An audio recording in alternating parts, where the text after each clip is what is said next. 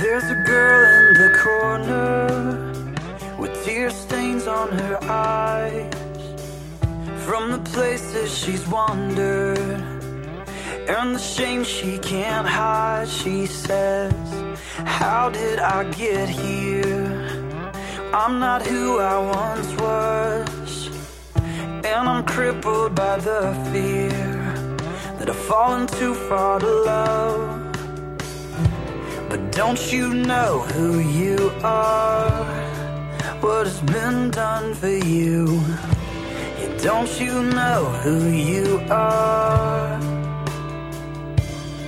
You are more than the choices that you've made. You are more than the sum of your past mistakes. You are more than the problems you create. You've been remade. Well, she tries to believe it, that she's been given new life. Oh, but she can't shake the feeling, well, that it's not true tonight. She knows all the answers, and she's rehearsed all the lines, and so she'll try to do better, but then she's too weak to try. Oh, but don't you know who you are? You are more than the choices that you've made. You are more than the sum of your past mistakes. You are more than the problems you create. You've been remade. You are more than the choices that you've made. You are more than the sum of your past mistakes. You are more than the problems you create. You've been remade. 'Cause this is not about what you've done, but what's been done for you. This is not about where you've been, but where your brokenness brings you to. This is not about what you feel, but what he felt to forgive you, and what he felt to make you know. More than the choices that you've made. You are more than the sum of your past mistakes. You are more than the problems you create. You've been remade. You are more than the choices that you've made. You are more than the sum of your past mistakes. You are more than the problems you create. You've been remade. You've been remade. You've been remade. You've been remade. You've been remade.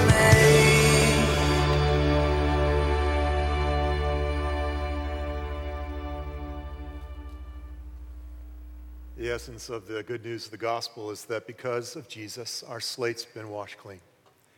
That we are more than the choices that we've made, more than some of our past mistakes. I love those words, and I love that truth. We're going to take a look at Epic Grace today.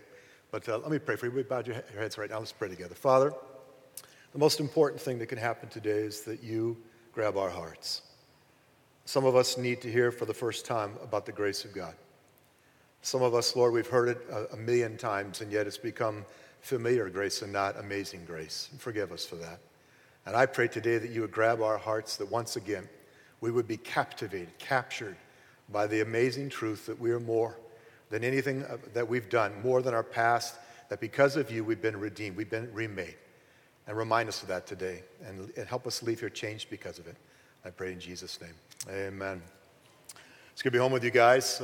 I've been on quite a few trips, 8 plane trips in the last 8 days, so it's good to be home. But a few days ago, I had a conversation with someone that I've known for a long time. An old friend who lives out of town, and I'll say his name is Chris. It's not really his name, but Chris, for the last 10 years or so, has lived far from God, has lived broken, on the brink of financial disaster, probably, unless God intervenes and a miracle happens, going to be divorced soon. His marriage is a mess, and he's on the brink of hopelessness. And when we talked, I could just hear it in his voice, that he was ready to quit. In fact, I had to ask him, are you thinking about suicide? And I pleaded with him not to give up. I pleaded with him not to give up on the goodness, on the grace of God. And I reminded him of something I want to remind you today, that God is able to fix us. He's able to redeem us. He can redeem, restore, renew any life. And I know that because I've been there. I have been there, and like many of you, I've made lots of dumb and idiotic mistakes in my life. But I've also experienced boatloads of God's grace, which is why I wrote the book, Epic Grace, Chronicles of a Recovering Idiot. And I put in this book 22 chapters of lessons learned the hard way, because it's my conviction you don't have to learn everything the hard way. Some of us seem destined to do that. We seem determined to learn lessons the hard way, but the truth is we don't have to.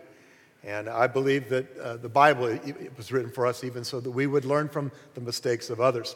The Apostle Paul wrote to the church in Corinth, and he told them this. He said, what's in the Old Testament, he's referring to the scriptures that they had at that time, what's written there is an example to us in some ways of what not to do. In fact, he wrote this in 1 Corinthians chapter 10. He said, these events, the things that are recorded in the scriptures, happened as a warning to us, so that we would not crave evil things as they did, or worship idols as some of them did. Paul's saying, let me remind you, the Bible is full of stories of people who did some really idiotic things, and the reason why it's there is to remind us, to warn us not to go there. Verse 11 of 1 Corinthians 10 says, all these events happened to them as examples for us, and they were written down to warn us. Paul's saying, don't go there, don't be like them. And then in verse 12, for those who might have been thinking, well, that's not me, I'm not that stupid, I would never make those kinds of idiotic mistakes. Same chapter, verse 12 of 1 Corinthians 10, he said this, if you are standing strong, be careful, for you too may fall into the same sin. So those who think they're doing okay, you think you're standing strong, you think you would never go there, he warns them, says, be careful, because you might fall into the same sin. I don't care about looking good. If you've been around here any length of time at all, you know I tell stories of myself all the time. And why would I do that? Because if you can learn from my mistakes, if you can learn from the things I've done, then I want you to learn. And I absolutely love the Word of God. I love the Word of God because it never puts a positive spin on anything or anybody. Have you read the book? Read the Bible. And David, who's a man after God's own heart, who wrote most of the Psalms, a great man of God, it's still, we see his story of adultery, of murder, and of failure. I love the Word of God because it's there to remind us and to teach us so that we don't have to do some of the same foolish things. It's a book full of people's mistakes. Think about it. It really is. And it's not a negative book. It really can be and should be an encouraging book to us that we can learn from others, that we don't have to go there. In fact, we can be encouraged to be more like Jesus. And so here's the first reality I want you to hold on to today. And this is something I'm going to land on in multiple different ways this morning. But it's not what you can do that matters most to God, but who you are to Him and in Him. Let me say it again. It's not what you can do.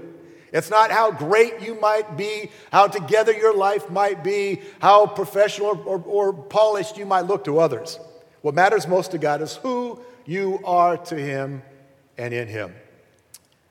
And here's what I want you to leave it with, and this is the most important thing I'm going to say today. Ready? Here it is in one sentence.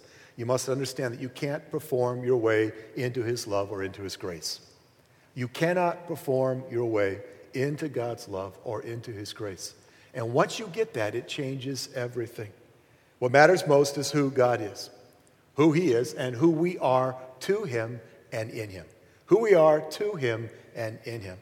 And this is very cross-culture. It's very counter to our culture that we live in. In our world, you are measured and valued by your performance, by your success, by your net worth. We are taught as little children that if someone's famous, it's because they've done something great because of what they can do, or maybe because of what they didn't do. But we believe that the rich and the successful people matter more because of what they have. Our culture tends to add value to people based on their performance. And so it's really, really hard for us when we come to faith in Christ and we begin to investigate this God thing and what it means to follow Him, to not think that we have to earn ourselves a right to be loved by God. To not think that we have to do all the right things to somehow get in the place that we're ready to be in relationship with Him. I talk to people all the time who tell me, oh, I'm too messed up to follow Jesus. And I go, no, you're exactly the person that needs to follow Him, because we're all messed up. They go, well, I got to get some things taken care of. Deal with this sin, deal with this issue. I got to stop, whatever, fill in the blank. And then I'll begin to follow God. I go, no, come to Him just as you are. because in the kingdom of God, it's not about your performance. It's about relationship. I'm glad the Seahawks are doing well. Anybody else excited about the Seahawks? 6-1. You know, I keep waiting for the shoe to drop. I'm a little nervous because I want to get excited and think that they might maybe go all the way. But I got to ask you a question. Now, I love the Seahawks, and I'm not picking on anybody in particular, but is anybody really worth $8 million a year? I think that's what they pay Sidney Rice. $8 million a year to play a game. And the whole team, I think we're like number 1 or 2 in the roster in the NFL right now. $103 million a year paid to the Seahawks personnel. Now, in our country, we think, well, that's no big deal. You know, they earn it, they work hard, and advertise and all this other stuff. Well, let me just put it this way. We've got millions and millions of children who go to bed hungry every night. We've got millions and hundreds of millions of people in our world who don't have clean drinking water, who die because of things that can be prevented with simply having clear and clean water to drink from. And I wonder, is there just a little disconnect with God's economy and the world's economy? Are the poor and disenfranchised really worth less to him? The right answer is no. Is their value only based on what they can do or what they can acquire? Well, in our world, that tends to be the way it goes, but not at all in the kingdom of God. Not in God's word, not in God's world, not in his opinion, not in his economy. In fact, God's math is very different than our math. And so let me say it again in another way. You and I are worth more than the sum of our efforts. You and I are worth more than the sum of our efforts. In fact, we're priceless to God. I don't know if you've ever thought of that yourself that way. I know we think about all our sin and mistakes and all our failings and the stuff we did on the way to church today or the fight we have with our spouse, and last night. We think about all those things. But here's the reality. Here's the truth. I mean it when I say this, and so does God. You are priceless to the Father. How well you do what you do in this life has nothing to do with your true value to God. Our personal value to him is because we're created as human beings, created in his image. And it has nothing to do with our success or lack thereof. God loves and values us because of who he is, and who we are to him and in him. In fact, with him, it's not about the what, it's always about the who. With God, it's not about the what you do or don't do. It's about the who. Now, I know some of you think, well, wait a minute. Doesn't God care about what I do? Yeah, of course God cares about what we do. What we do does matter to him. The Bible's filled with things that God asks us to do or not to do. But here's the distinction, and here's what I'm landing on today. Here's what I want you to walk away with. Our value to him is not based on our accomplishments or on our performance. And that is really good news for all of us. Because some of us might be able to once in a while keep our nose clean and perform the way we ought to. But most of us, our minds, our hearts betray us. Even when we're at our worst, though, God still loves us and values us. It's unconditional with him. And I'm going to tell you in a moment why that's important for you to get this. But you need to understand, even when you are at your worst, you're being as mean and ugly as you could possibly be to somebody, God still loves and values you because it's unconditional with him. I have said this many, many times, and I will say it a billion other times before I die without apology. And here's the truth. There's nothing you can do to make God love you any more or any less than he already does. Nothing. Forget all the yeah buts. Well, yeah, but. No. There's no way around this simple truth. He loves you. And you and I are worth more to him than the sum of our efforts. Where did I get such a crazy idea? Well, listen to these words from Romans chapter 5, verse 6 and 8. I love this. It says, when we were utterly helpless, Christ came at just the right time and died for us, really good, perfect, altogether people. No, died for us sinners. Now, no one is likely to die for a good person, though someone might be willing to die for a person who is especially good, like my wife. But God showed his great love for us by sending Christ to die for us while we were still sinners. Now, I know, again, a familiar verse for many of you. Maybe it's the first time some of you read this, but don't be so familiar with this truth that it loses its impact on your life. We were utterly, it says, utterly helpless. What does that mean? It means we could not ever get it right on our own. But while we were still sinners, it says Christ died for us. God's math is different than ours. See, in our economy, 1 + 1 equals... You guys are good. 1 + 1 equals 2, but in God's economy, 1 + him equals everything. Everything we need, everything we're ever going to want or dream of, everything. One plus him takes care of it all. But I want those words to sink in. We were utterly helpless, and it was then that God showed us his love. Before you and I ever did one right thing for him, before we ever loved him, before we had a clue of who he was even, when we were far from God and totally messed up, he demonstrated our value by sending Jesus to die for us. God so loved the world that he sent his one and only begotten Son. Why? Because of who you are to him. Because you're created in his image. Because he knows your woundedness and your brokenness. And because he cares for you more than you can possibly imagine. He sent his Son to pay the ultimate price because of who he is and who we are to him, not because of what we do. And here's the deal. Why am I landing so hard on this? Because knowing that kind of love changes us from the inside out. It changes us. In fact, the deeper you know it, the more profoundly you'll be changed by it. The deeper you understand this simple and yet life-changing, powerful truth, the more you'll be changed by it in your walk with him and your walk with others. There's nothing you can do to make God love you anymore, and nothing you can do to make him love you any less. You are worth more than the sum of all your efforts to him. And when that begins to sink into the deepest part of your soul, into your heart and mind, when that begins to resonate right here, then there's something life-giving and altering that happens at a deep level in your being, in your heart. Instead of striving to do something for all the wrong reasons, you will want to do the right things for the right reasons. Instead of trying to earn an attaboy from God or an attagirl from God or a gold star or a gold sticker from God or a smiley face or a happy face on your whatever from God, you will begin to operate and wake up in the morning and go through your day with joy, with peace, and with a response of love to God.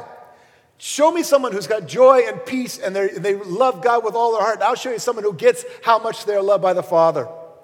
If you're grumpy, if you're not filled with joy, if you're bitter and ugly and not the kind of person people want to be around, it's because, simply put, you don't understand how much you're loved by the Father. You don't get that it doesn't matter what you do or don't do. He loves you, period. End of story. And that love is freeing. That love changes us from the inside out. And here's what it does. That love causes us to want to be more like him for all the right reasons. I want to honor God with my life.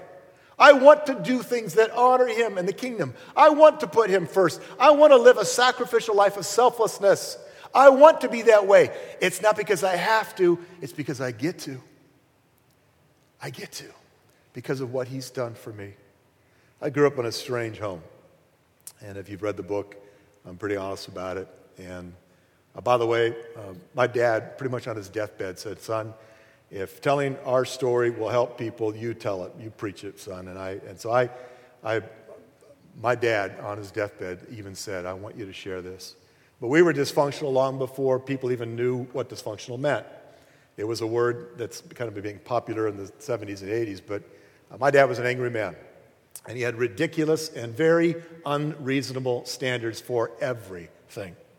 And I was usually frustrated by that and confused by it. Part of my confusion was I knew that he wasn't perfect, but he demanded perfection for me. Not kidding when I said my dad would walk into my bedroom every Saturday morning, every Saturday, wipe his finger on the top of the door jamb to see if there was dust on it. And if he did, I was in not just a little trouble, huge trouble. And my dad wasn't even military. He just was ridiculous. And just the standards that he lived by. You know, my dad wanted me to play the trumpet, and I didn't really want to play the trumpet. But third grade, he brought a trumpet home and said, "Son, you're going to play this." I said, "Dad, I want to play the drums." And I will never forget my dad. He was angry, and I thought I was going to get disciplined for saying the D word. "I want to play the drums." He said, "Drums are of the devil. And no son of mine is going to play something satanic like that. You're going to play the trumpet." And all three of his boys played the trumpet. We did trios in church on the trumpet. It was really sad. But it didn't matter what I did. It didn't seem like I ever made my dad happy. I always had to be first chair in band. If you've been band, you know what that means. And if I got challenged and I got booted out of first chair, I'd be terrified to tell my dad. And as soon as I could, I'd try to get back into it. It was a relationship I had with my dad that affected my relationship with my Father God. Because when you relate to people that way, and the father image that you have demands and requires perfection, then you grow up thinking, well, here's what that your value is based solely on your performance, and that your worth is based on your success. As a child, I can't tell you the day, that I came to that conclusion, but I learned it early. I embraced this false belief early in my life that my worth, my value is based on my performance and my success. And the sad truth is, I desperately wanted my father's unconditional love and approval. I wanted my daddy to be proud of me. I was terrified of him. I'm not even sure I really loved him. I'm not sure he did, but it was such an odd and harsh relationship. But there's nothing more than I wanted than the approval of my dad. But I had to make him happy very often. And I felt like a failure most of the time. And you know what that does to a young boy? You know what it does to you? It makes you one very insecure person. Because your values then is based on your performance. Most of you know I was on TBN on Thursday night, praise the Lord, in Southern California. And I was terrified. And I'll be honest with you, I had the trots Thursday afternoon. Told you I'm pretty raw, pretty real, but I did. And thank God for Imodium AD, because I think I took about 5 of them. Let's just leave that alone. But anyhow, I spent about an hour in my hotel room Thursday just praying. And here's what happened. And guys, I can't make this stuff up. In that moment, from about 4 to 5, and they came to pick me up about 5:15, I just prayed. And you know what the Lord said to me? He said, I'm proud of you, son. And it's not because of what you do or don't do. And I'm thinking, oh, man, that'd preach. It's not because of what you do or don't. In fact, it was really like the Lord said, it doesn't matter to me whether you completely, the whole program. Whether I stumble over my words and failed, quote unquote, miserably Thursday night, it didn't matter to the Father. You know what that did for me? Man, I went into that place with peace. I was a little out of my element. I don't usually wear sports jackets and get on television in front of millions of people. So I was definitely out of my element. But you know what? I had peace. I really did. Because I knew it didn't matter to the Father. When we don't get this, when we don't understand the love that we have from God, the nature of our relationship with Him, with people, with our co-workers, with our family, with our friends, is going to be birthed out of, is going to be really surrounded with this insecurity. And it plays itself out in some really odd ways. Some people that are the funniest people you know why they're really funny? Because they're terribly insecure. Some people who are really smart, and they're genius level, and everybody knows they're genius. You know why they're so good about making sure everybody knows how smart they are? Because it's birthed out of their insecurity. This insecurity that's deep-seated in our human nature causes us to operate and do things to gain the approval of men, to gain the approval of others, to gain the love of people.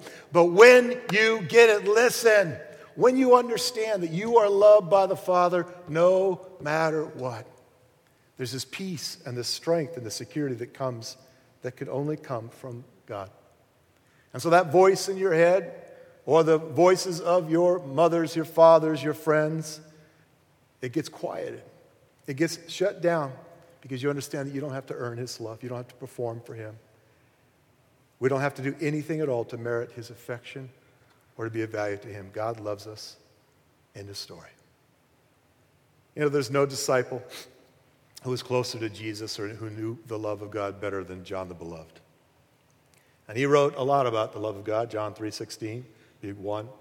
For 1 John 3:1, one of my favorite verses, John wrote this. He said, how great is the love the Father has lavished on us that we should be called children of God. How great is the love of the Father that His lavished us on us, that we should be called His kids. And I love this word lavished. It means God's love is abundant. It's overflowing. In fact, it is beyond measure. We can't even wrap our little pea brains around the love of God.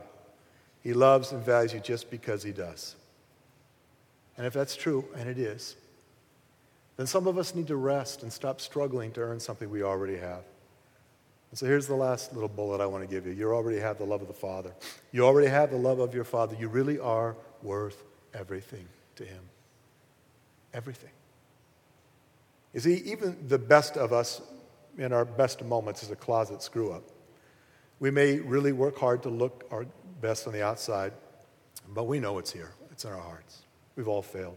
And that's the bad news. The good news is that despite all of our failures, despite all of our inadequacies, despite all of our personal catastrophes and idiotic mistakes, he loves us. You and I are worth more to him than the sum of our efforts because of what Jesus did, because of him. I have 4 grandchildren. My oldest is Adele. She's the only granddaughter I have. And I love her so much, I ache. She lives in Portland, and she's 7 years old, and she's very special to me. But I will never forget the first time that I held Adele in my arms. She was 3 days old. We finally got down to Portland, and I'm holding that little bundle of joy in my arms, and no big surprise, I cried. And I talked to her, and I told her how much I love her. And I said, Adele, I'm your grandpa, and I'm going to be your favorite grandpa. And I just, all sorts of things. I don't remember. I just went on, and I gushed over her and loved her and told her how much she meant to me. And here's what I want you to understand. I did all of that before she'd ever said anything to me. Now, she's very advanced for her age, even today. But at 3 days old, she wasn't saying, yeah, Gramps, good job, I like you too. Before I ever heard any word from her mouth, before she ever did anything for me, before she ever gave me, she loves to do art, and I have some of her art around our house, before she ever did any pictures for Grandpa, before she ever gave me one thing, I loved her with all of my heart. When she was clueless about my love for her, I still love her. And no matter what she does, no matter what she might ever do, I will always love her. And what I want you to know is that's the heart of our Father God for you. If I can love my grandchild or my children that way, how much more, million, billion times more, is the love of God for us? Even before you understood his words, even before you knew his love. Maybe you're sitting here this morning. Maybe you're watching this online. And you don't yet know. You haven't experienced personally that love of God. I want you to know that even before you ever chose to love him, he loved you. Before you ever did anything for him, he loved you. You're worth more than the sum of your efforts. You're worth everything to him. And when you get it, when you understand that, it changes everything. I want to read one last passage for you, and I'll pray for you, we'll be done. I read this on the program Thursday night, and it is perhaps one of the most powerful statements that Paul ever wrote about the grace of God. It's Titus 3:3-7. He says, at one time, we too. I love the fact that Paul says we. God wrote more than half the New Testament. One of the greatest missionaries and men of God to ever walk the planet of the earth, face of the planet. And he goes, at one time we, including me, he says, we too were foolish, disobedient, deceived and enslaved by all kinds of passions and pleasures. We lived in malice and envy, being hated and hating one another. And he describes mankind right there. Us, our human condition. But verse 4, he says, but when the kindness and love, do you hear it? Kindness and love of God our Savior appeared, he saved us. Not because of the righteous things we had done, but because of his mercy. Listen, not because of the righteous things you figured out. Not because of the things you were able to do. Not because you got it all together. Not because of the righteous things we had done, but because of his mercy. He saved us through the washing of rebirth and renewal by the Holy Spirit, whom he poured out on us generously, not just a little, but generously through Jesus Christ our Savior, through Jesus. So that, having been justified, what does that mean? Made right with God, declared not guilty by him, having been justified by his grace, we might become heirs, having the hope of eternal life. That we can live knowing that we have the hope of eternal life because of Jesus. If you're here today and you know this, you've experienced this grace, then I want you to leave here today thanking God again for it. My biggest concern is that amazing grace becomes familiar grace for us. We're going to spend 5 weeks in this series on Epic Grace. We're going to look at different aspects of it, different parts of it, different ways that the Bible talks about it. And my hope is that you would not for 1 second go, I guess I can stay home for a month. I've got all that great stuff figured out. No, I want to light a fire in you again. We exist. We are here because of the grace of God. This church is about the grace of Jesus. And I want to encourage you to invite your friends and your family. People who are far from God who need His grace, you invite them to come with you. But my hope for you is that in this series, you'll be reminded again of the epic grace of God for you. And if you're here today and you've not yet started your walk of faith in Christ, that today you would experience what Paul wrote about, that you would be saved by God's mercy and grace, that you would embrace His grace for you. Bow your heads, let me pray for you.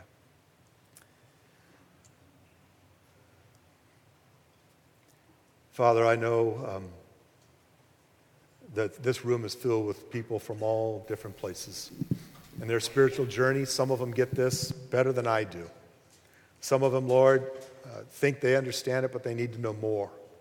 And some of us, Lord, are new, and this whole grace thing just seems a little out there for us.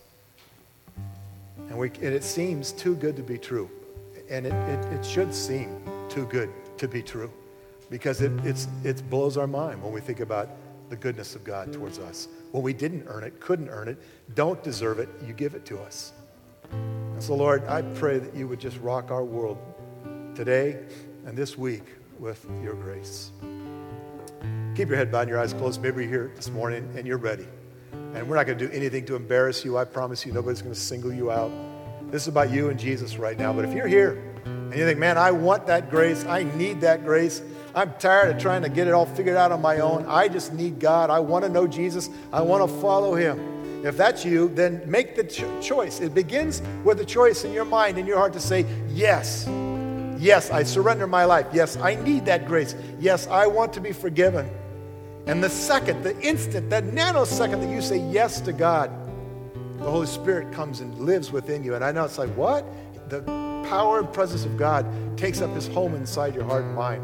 And He'll help you now become the man or woman that you want to be. But to introduce yourself to that relationship with Him, I just want to pray a simple prayer and ask you to make this prayer yours right now. Just pray these words in your own heart. Father, I need your grace.